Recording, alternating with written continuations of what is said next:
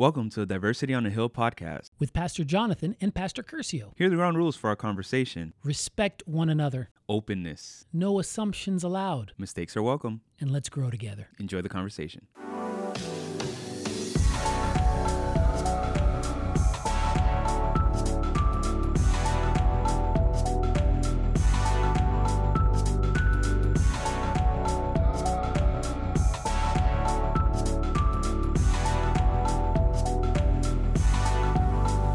All right, we're back. That was a nice long break. Took a nap. Sure was. You took a nap? Ah, yeah. A It's kind of warm in here to take a nap, dude. That's perfect. It's perfect. You like? I'm like sweating I'm already. a Florida boy. It's like, you know. Oh, that's true. You laying do down like in this the kind of sun. weather. You just, especially after eating. See, I'm glad you acknowledge that I am not Floridian. You are. You just don't. We had that conversation. You are. You just don't want to admit it. All right. yeah, Anyways, so at the beginning of the summer, like right at the beginning, something big happened and we weren't recording anymore. So we weren't able to kind of get into it. Right. But there was something called Roe v. Wade that was overturned. Roe versus And Wade. so, you Yeah. know, we had our conversation about abortion we did, and those kind of things. And so now here we stand at another kind of decision that the Supreme Court has made. Yep.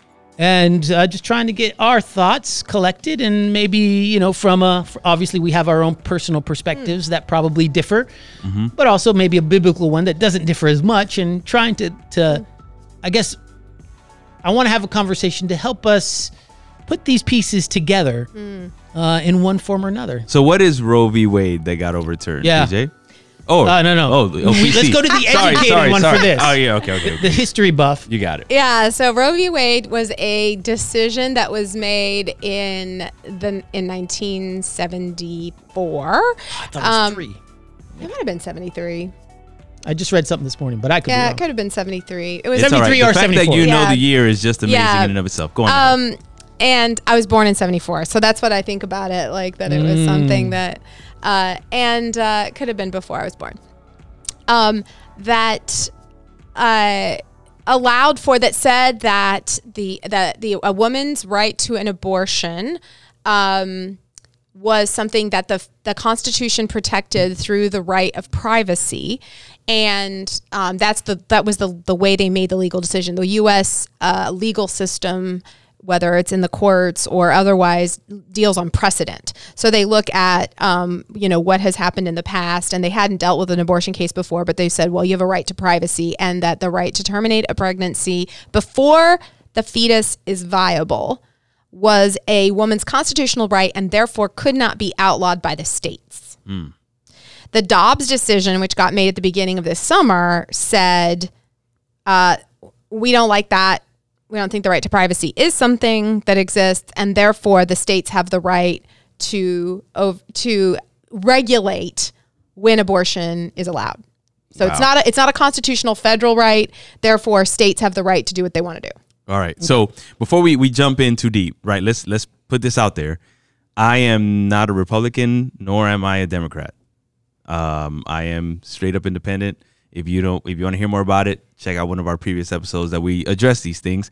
PJ, can you tell them how you describe yourself when it comes to political? I'm politically alliance? agnostic. There you go. And then PC, you don't have to share. I'm a Christian anarchist. Boom. So There you go. I'm a pacifist that would prefer there be that sees the state and government in general as hugely challenging, but also I don't have any confidence in the free market or corporations to be given free reign. And so in the world that we live in, the only balance to large corporate power is something like the state that we have. So pragmatically, I tend to vote more progressive and liberal, but I don't like any of it. There you go. So just want to make sure that people know where we're coming from when we have this conversation, right? Now that you know what Roe v. Wade is, and now you know more or less where we stand. Yeah. I have actually gone to the thing of I probably will never vote again in my life. That's fair. Yeah. Because I don't know. And there's no way of knowing. So what about non-partisan elections? like we used to have for like school board or city council or things like that? City council, I have no idea. If I'm a part of a school board and I know the people involved intimately and I know the thing involved intimately, sure. So it's not the act of voting. It's more like I will participate in things where I sort of know what's going on and it's not partisan. So because I'm agnostic, I don't know what's what. Like, I don't know who's, and both of them have standards I love. Both of them have standards I hate. Yeah, but that's about parties. But there's a lot of nonpartisan elections. Sure. And if I know enough, I might be able to vote. So I'm more likely to vote along the lines of if someone said, hey, so abortion or no abortion. Oh, Simple. I'll vote there because I have a biblical standard that I would like, right. or a worldview, biblical worldview that I would be like, okay, I can vote on that.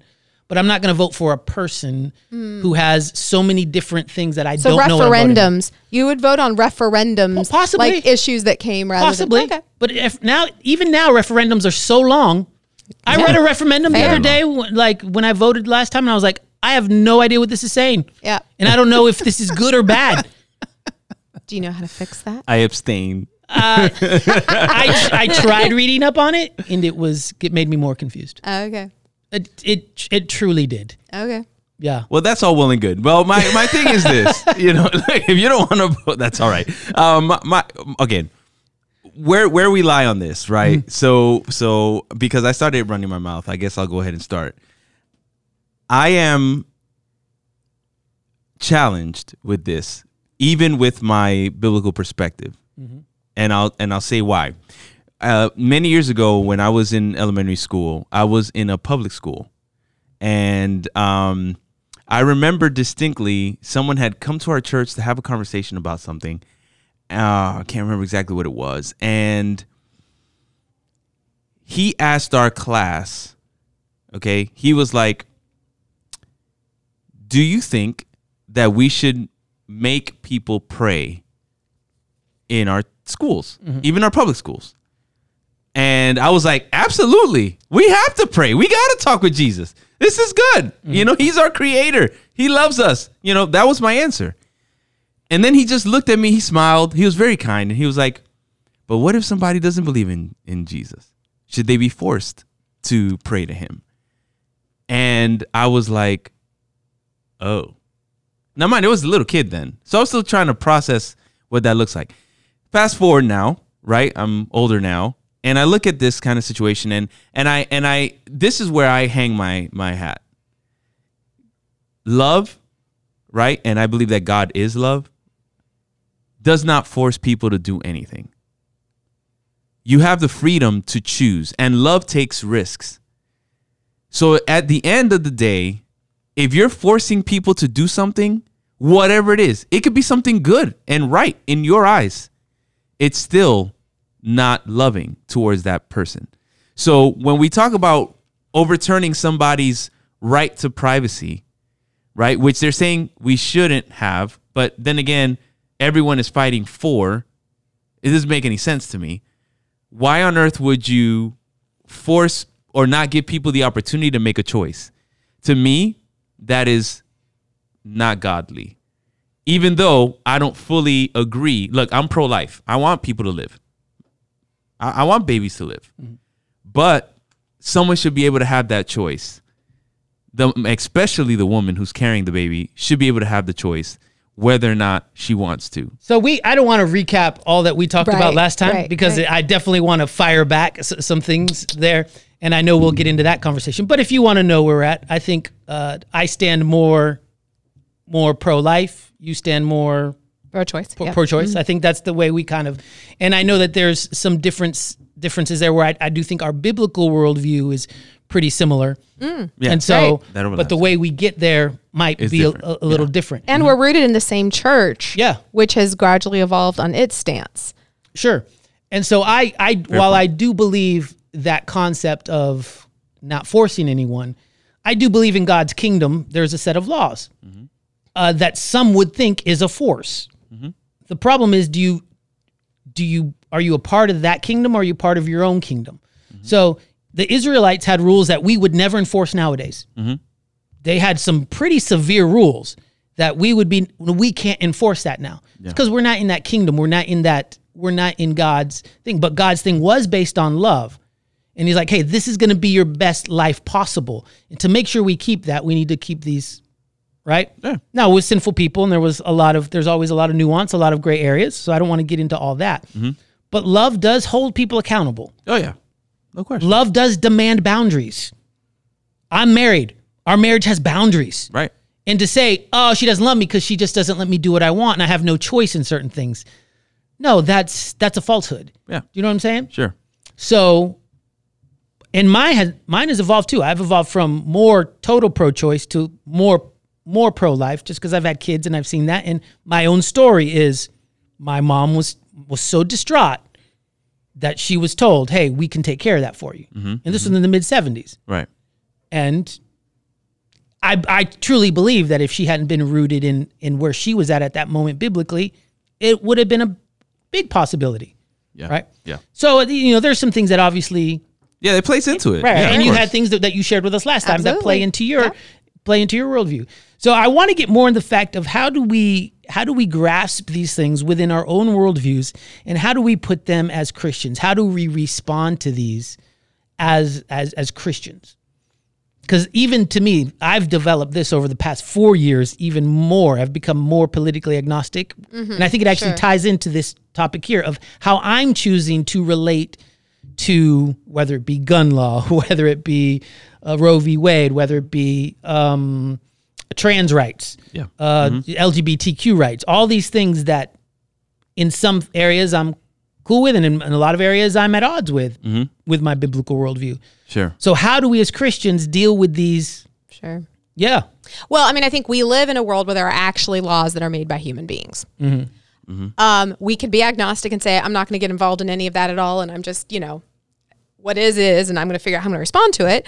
Or you might be more of a political animal who finds it interesting and, wants to be involved. And I have students all the time. They're like, I'd love to run for city council or whatever, and right. I find it interesting, by the way. I think as Christians, when I'm at my most purist, I'm like, ignore everything of the kingdoms of this world. Like that's the most powerful resistance. We belong to the kingdom of God. Amen. And it's all fallen and gone. Mm-hmm. Whether that is the right way to do it and I just can't manage to pull it off. Again, being a Christian anarchist, that's my purism. Sure. That's my idealism. That's what I strive for. That's what I want. That's what I want. Yeah. I don't want power mongering of any kind. Mm-hmm. And as soon as you set up hierarchies, including in the institutions of the church, we start power mongering, right? Yep. So that said, the world that we live in is made with human laws. The challenge of any of these laws, and we won't talk about politics in general. We'll talk about what's on the table, which was both Roe v. Wade and Dobbs. Yeah. What people who really believed in pro-choice had a problem with Roe v. Wade is how it was reasoned by privacy, whereas there is a lot stronger reasoning through like the 14th Amendment and other things that say women are human beings. The disrespect that abortion laws give to women, adult grown-up women, that they don't know what's going on with their lives and that they don't know what they need. And this happens whenever they say you need to look at an ultrasound twice before you do this. You need the sign off of, other people, all of this stuff that makes you wait when it says you don't really know what your own choice is. It feels a lot like an unborn fetus is being prioritized at the expense of grown-up women. And so the right to doesn't really root even pro-choice in this woman is just as valuable, this human being. And I tell my friends who are parents that your life is just as important as your children's. Mm-hmm. Like God loves you just as much as he loves your children. And so you need to take care of yourself, because parents often don't do that. And we were just over in my professional development, we were just shown the image of the like oxygen mask on yourself before you put it on your kids kind of thing, in order to say you have to take care of yourself, mental health, in order to take care of the kids and the people under your care. Pastors, have to be reminded of that constantly, I am sure. Yes. Because I think of pastoring as a lot like parenting, especially, I've probably told you this, pastors are a lot like stay-at-home moms in the sense that they're doing like super important work, and also every day it might feel like I got nothing done today, you know? And so like the amorphousness of what your tasks are is really hard. Thank you. So I like your perspective. I appreciate Just because I sleep in a little bit doesn't mean man. I that appreciate wasn't doing my you work. all. I appreciate you all. So I've gone on a big digression. Sorry about that. I just want to say, like, the challenge are that laws that are made by human beings are super clunky. So all of the love has boundaries, and what that might mean in this like, I think we all know there is no one size fits all for almost any of the quote unquote laws of love. You know, that what it means to keep Sabbath for this family might look slightly different than for this other family, or in this other culture.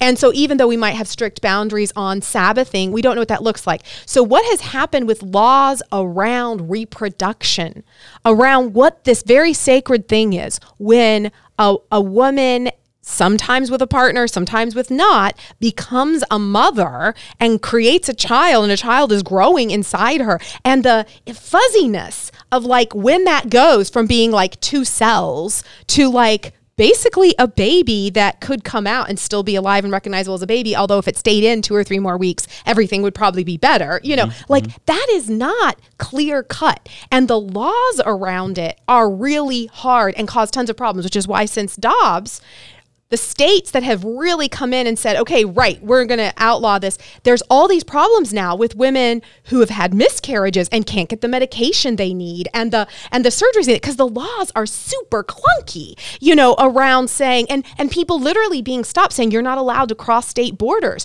to go get one. So now we're going to like try to stop you. And I mean, it becomes the state. And again, as someone who doesn't like the state and doesn't like power, what we've done here is create each of these states having different laws has created a tons of authority that could potentially be utilized. People can get rewarded for reporting on someone. If you think somebody is pregnant and you think they've terminated, you know, you can now, I mean, the sheer amount of investigation that's going on, it's very clunky because these laws and the laws around this, and it is kind of private. Like, you don't know if I'm pregnant or not just because I kind of have a big belly. I put on 15 pounds in the last 6 months. Like, mind your own business. Don't comment on my body. Exactly. You know, like that. You know, you don't know what's going on with me. Right. You know, so that sort of thing becomes challenging when we think about enforcing and we think about regulating, because the laws of men are clunky.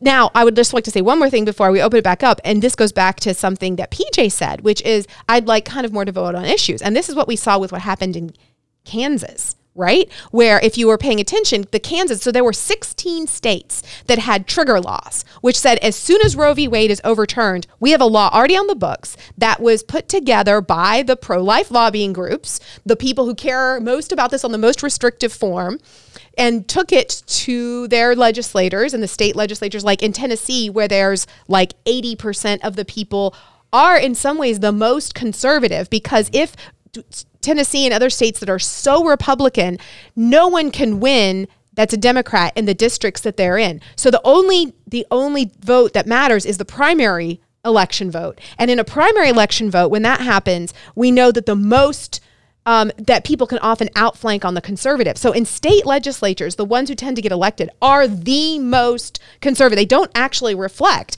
what the majority of people kind of think in their state. So those trigger laws got put in place immediately in 16 states, including Tennessee. In Kansas, they had something in their state constitution that gave abortion rights. So then they had to overturn through a referendum that everyone voted on. It wasn't a person. It was an issue that everyone came out and voted on. The entire state voted on it. The people in the state, not the most radical of the people who are in the state legislature. The people of Kansas voted on it.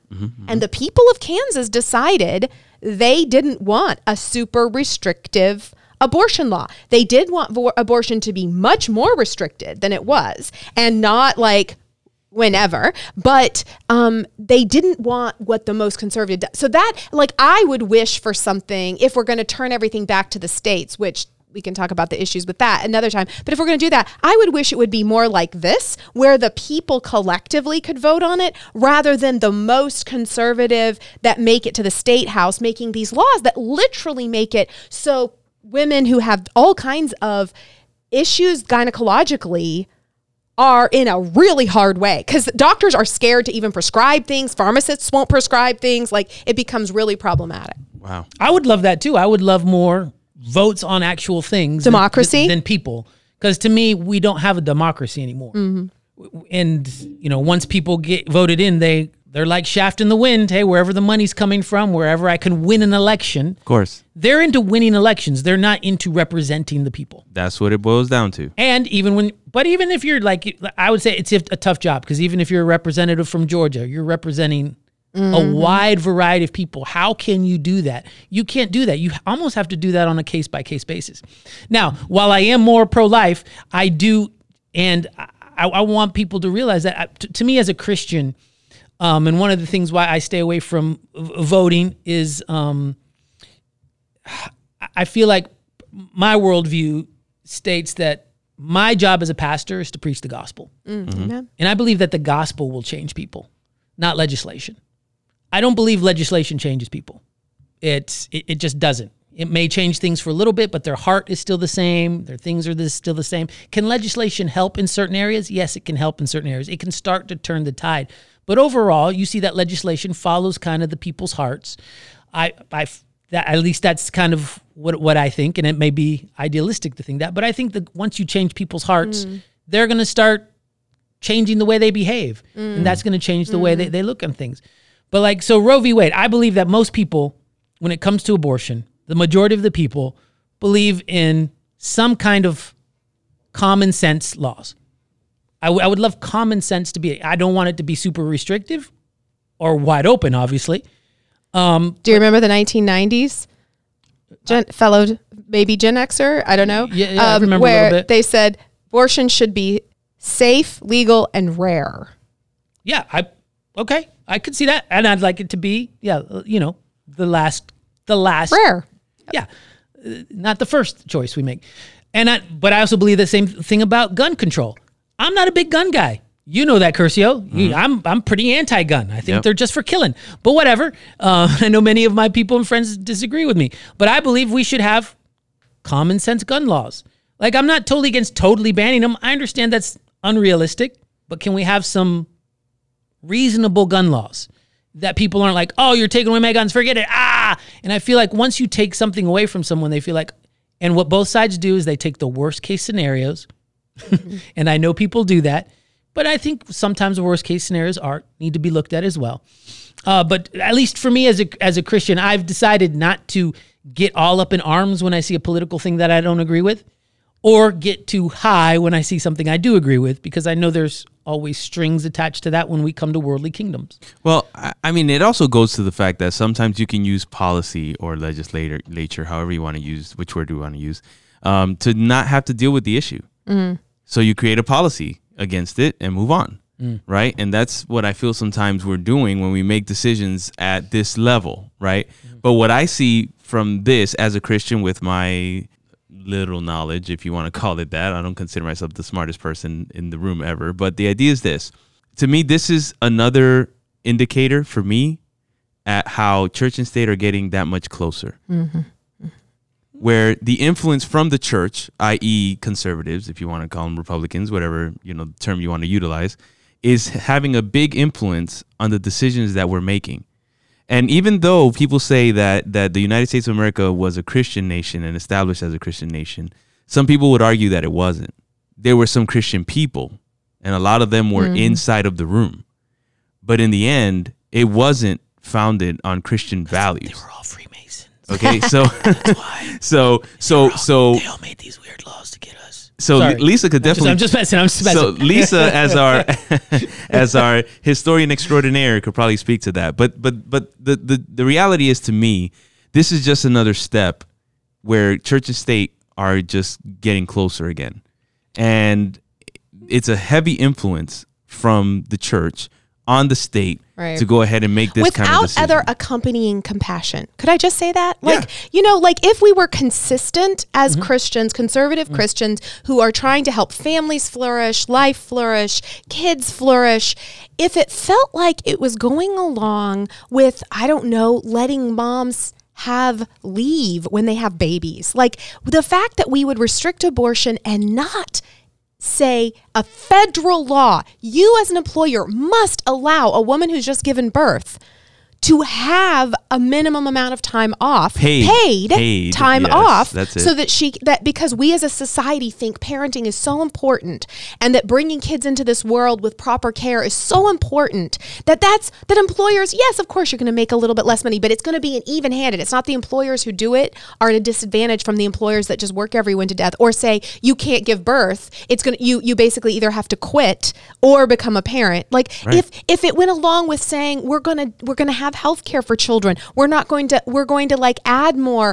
to like preschool. We're going to make sure that these kids that come into the world, are being cared for. If it went along with that, it would do more for the gospel. But what it looks like is people saying, we don't like people having sex except in the ways that we think it's important for them to do it. And we're going to make it, especially for women, we don't think women are as equal to men. They don't think that they should have the wide choice that they get to have in their life, that if you become pregnant, you become a parent. Mm-hmm. Like that men don't have to become a parent. They can totally leave. But if you have a baby, it doesn't matter whether you quote unquote, just give that baby up for adoption, which anyone who's been adopted will tell you that is a super challenging thing. Mm-hmm. And I come from a family formed through adoption. So I'm here for adoption. My parents were foster care parents. We had tons of foster kids in our home. 3 of my siblings are adopted through the foster care system. I have 4 adopted nieces and nephews out of my 10 nieces and nephews. I am here for all of that. And my mother and 2 of my sisters have had terminations, abortions, if we want to say it that way. They've had that with prayerfully, with no regrets, and I grew up knowing that was a thing that we did because parenting was so important and families were so important and caring for children who are brought into the world is so important that you're going to do all of these things. Yeah. So I would just have a lot more respect for my fellow Christians if these laws and this restriction and this increasing angst. But I also want to reference, I think it was PJ that said this, but I think PK, you resonate this with every fiber of your being. We have to be able to understand that people come down on other sides of this that are godly people, that believe in the word of God, that want to live by faith.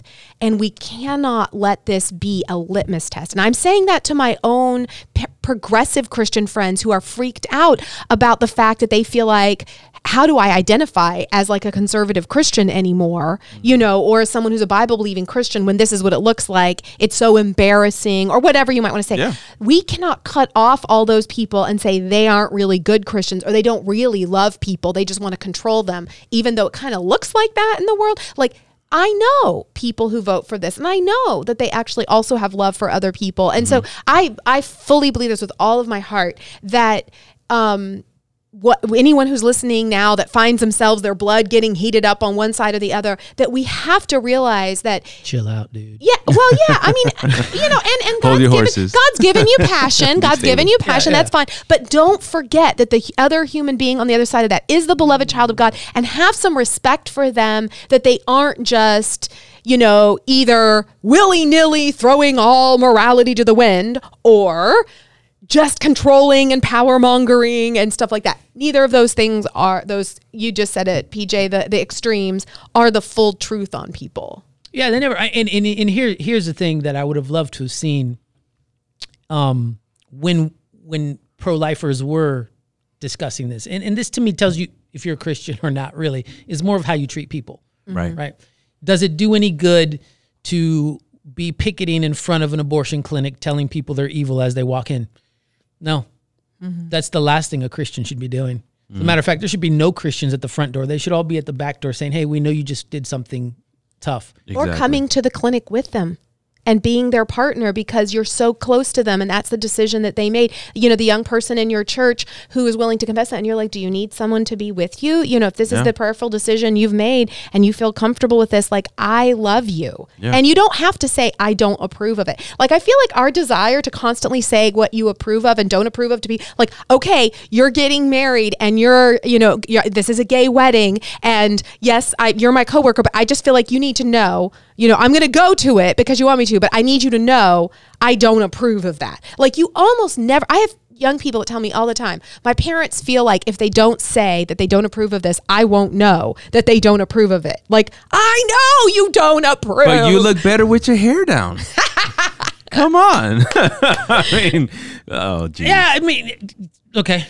I think there's different personalities. I think there's different personalities in that too, though. Yes. I know there are people who are oblivious to what I would be thinking, and listen, I know it's not my job to do that. There's different ways to be supportive. I do think that it's not supportive of people to be outside of some place telling them how bad they are.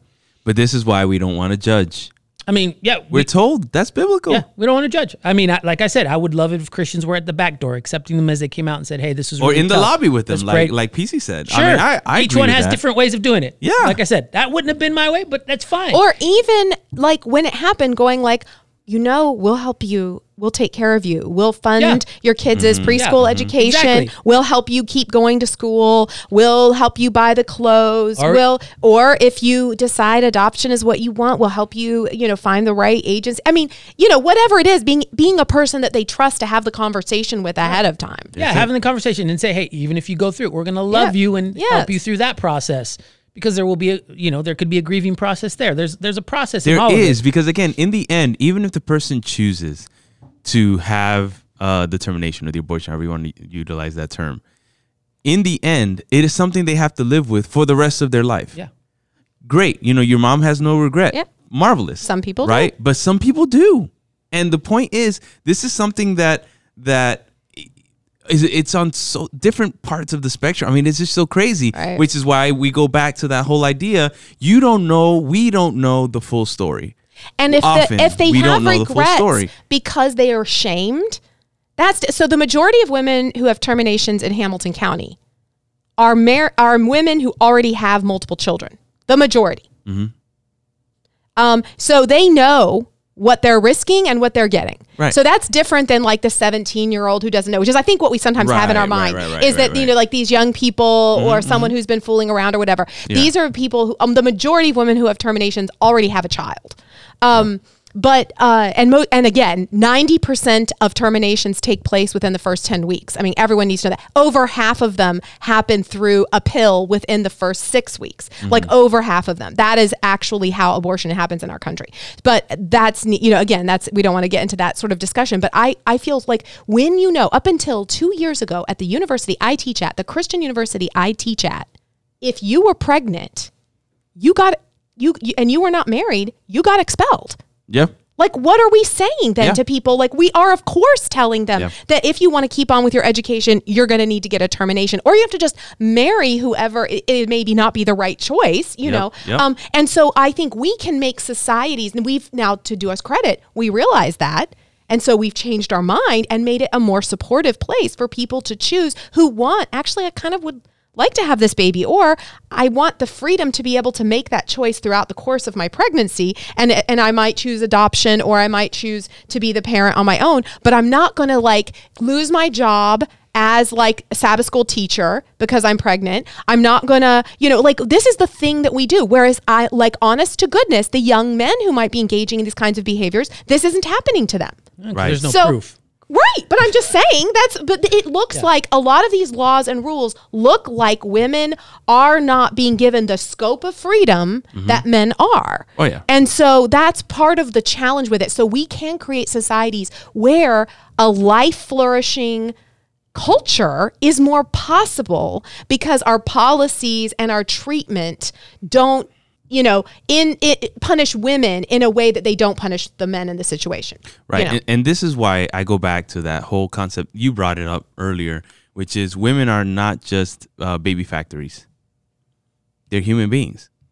And I think that this is sometimes if we could go back to the thinking when we established a particular policy or legislature, we would maybe take different approaches to it.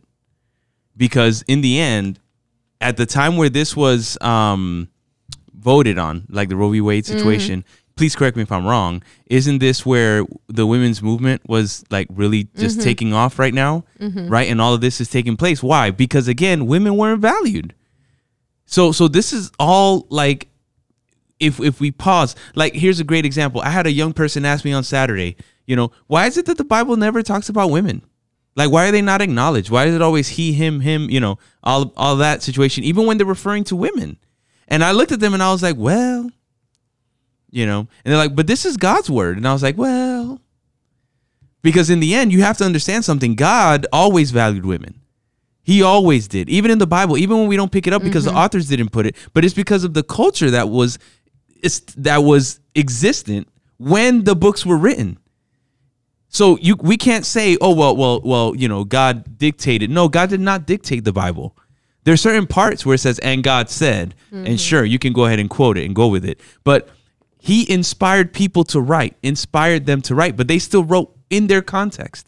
It wouldn't have made sense for them to write to a 21st century context. We believe that the Bible is historically rooted. It's not like something that exists out of time. So when people were writing the creation story, we wish God had been more explicit, that he'd use 21st century science words so that we didn't have to figure this out. But the Bible was, but what does change things is Jesus. Yeah. And we as Christians, not just as biblicists or theists, but as people who say Jesus is the revelation of God and the whole word that was revealed was leading up to him, and he is the light through which we interpret it all. After Jesus, there are no more promised sons. So up until Jesus, barren women always want a promised son. It's always a son. It's never a daughter. That's not the promised child. That's not the child you want. Not daughters, just sons. But after Jesus, that's not true anymore. And Jesus blesses the barren, and then Paul blesses women who are not procreative and says, it's these women who are working in the church. You don't need to get married if you don't want to, which is very countercultural to that. This is the kingdom of God is more important than the Roman and Greek value and even the Hebrew value of delineating a particular genetic line. That now the church is your family. Now we replace your fathers and mothers, and this family is more important, and you'll take in the orphans and you'll raise them. And we need women who are not procreative who are able to take in the orphans because it's very hard when you have prioritized your own family, and anyone who's created a family and you go, well, you've already become a parent. Why don't you just take in a bunch of foster kids or adopt orphans? Well, because this is hard enough right here. Oh, yeah. We're just doing well enough with what we got. So we need people who are not procreative because you may have to take care of your kids all of their life. You don't know if your child is going to be disabled. You don't know what kinds of difficulties they're going to get in. You're going to have grandchildren responsibilities potentially. And so we need people. And Paul blessed that for the first time in ancient literature. We have the blessing of both men and women. Both of them are held to sexual continence, and both of them are affirmed for prioritizing the work of the kingdom rather than procreation and a genetic line. Does that mean God doesn't want anyone getting married and having kids and that families aren't important? No, it doesn't. But it means that a very weird and unusual value was raised by Jesus. And what happened in the Old Testament with the privileging where barren women are all, that's a terrible thing. And let's make sure you have your son. Maybe you're just your one son, and that's the one that's valuable. That's no longer what happens in the New Testament. And it is freeing and liberating for young women. I would just say, not that they're not going to get married and be in families, but that Old Testament view, Jesus says, it has been said, but I say. Yeah, right. It was said, but I say. And he does something different, and so does Paul. Right. And that's what I was getting at. PJ's in deep thought. Go ahead. I think he does it different. He just brings the root value. That was always there, but not always seen. Well, we say it was always there only because Jesus said it. But you see, no one else saw it back then. It was all about power and dominance, though. Well, it's the same thing that it's. And I know I don't want to go in different rabbit holes. We're going different rabbit holes, but I have a theory on that with the headship of the home, and that might be another conversation later. Yeah, we can. As why the male is always seen as the. Anyways. Yeah, that better be another day. No, we would make way too long of a conversation. For this, I just want trying to pique your interest. I was like, what does he mean by that? You've done a good job of enticing me to come back another time. I definitely have a theory. Well, we heard on you that. might be more available, PC, so that's a good thing. Yeah. We're looking forward to having you around. So more I just often. want to wrap it up real quick in a bow if we can. I know we've gone a long time, but when legislation like this happens, to me as Christians, I want to know what our response should be. And I guess, because we're going to disagree on some of it, we're going to agree on some of it. But as Christians, we should agree. And I guess it's all wrapped up in a bow with kind of our political stance, at least for me. Because to me, I've learned to be a little bit more even keel when certain political things happen. I've also learned that social media is not the place to post your opinion. You do no one any favors by posting the fact that my body, my choice, whether it's COVID or abortion, it changes no one's mind. Right. So to me, it's less about the legislation and more about how am I going to react to it publicly? How am I going to react to it privately? Who is the person I'm going to be? My anger is not going to be seen as righteous anger by the opposite people, right? It's only going to be seen righteous anger by the people who agree with me. Right. So I can disagree with it, yet still be loving. Right. I can fight for something. I can fight for a principle while still not fighting for the kingdoms of this world. And that's something I want us to do. And so, a text that I'm going to repeat a lot and over, and you're probably going to get, and maybe I've already done it, but you're going to really get sick of me hearing about it. But when Jesus was talking to Pilate, he told him, my kingdom is not of this world. If it were so, my people would fight. Yeah. Christians have become good fighters instead of good pointers to Jesus. Amen. So we're pointing to the wrong kingdoms. Yeah. You're right. There's going to be some things you disagree with in legislation. Okay. Stop fighting. Let Jesus do the fighting. You can, out of love, point people to Scripture, point people to Jesus. And at least that's my legislation advice to you. If you see something you don't like, hey, get back into the Word. Chill out. Yeah. But again, get involved. You can always get involved. Yep. Find ways to get involved and still be Christ-like. By the way, Just being understand politically agnostic doesn't mean I don't believe in not getting involved. You're just looks agnostic different. regarding the two political parties, not necessarily against like communal involvement and, that sort of thing. No, yeah. If you feel like there's some place you can get involved, and even if politically you feel like you can get involved and know what you're getting into, that's on you. I'm not. That's your choice. Yeah, but I'm going to reference, what you were talking about. Let me go back to Pilate, right? Like, don't just wash your hands though. Yeah. And move on. That's what I'm trying to say. And getting politically involved is in the eye of the beholder too. So you think about how political early Adventists were. Like getting involved to advocate against slavery was a hugely political thing. It led to splits. It was seen as like being really extreme.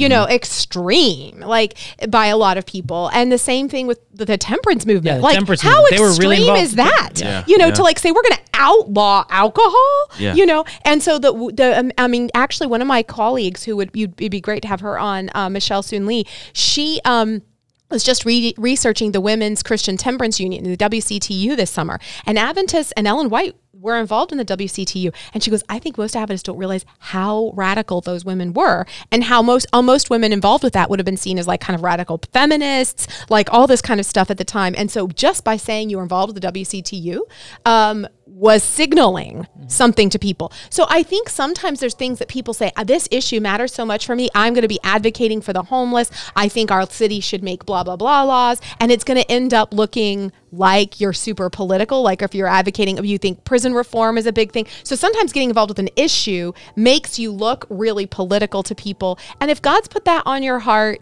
and that's something you're doing, as long as I think what is so important is continuing to see other people. This is what Jesus asked us to do, something super offensive.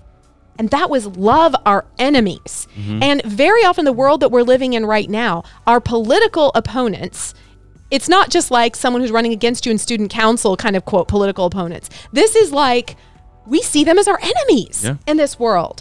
And Jesus has said like, make somebody who's your enemy, like pour heaping coals of fire on them, make them your friend and love them.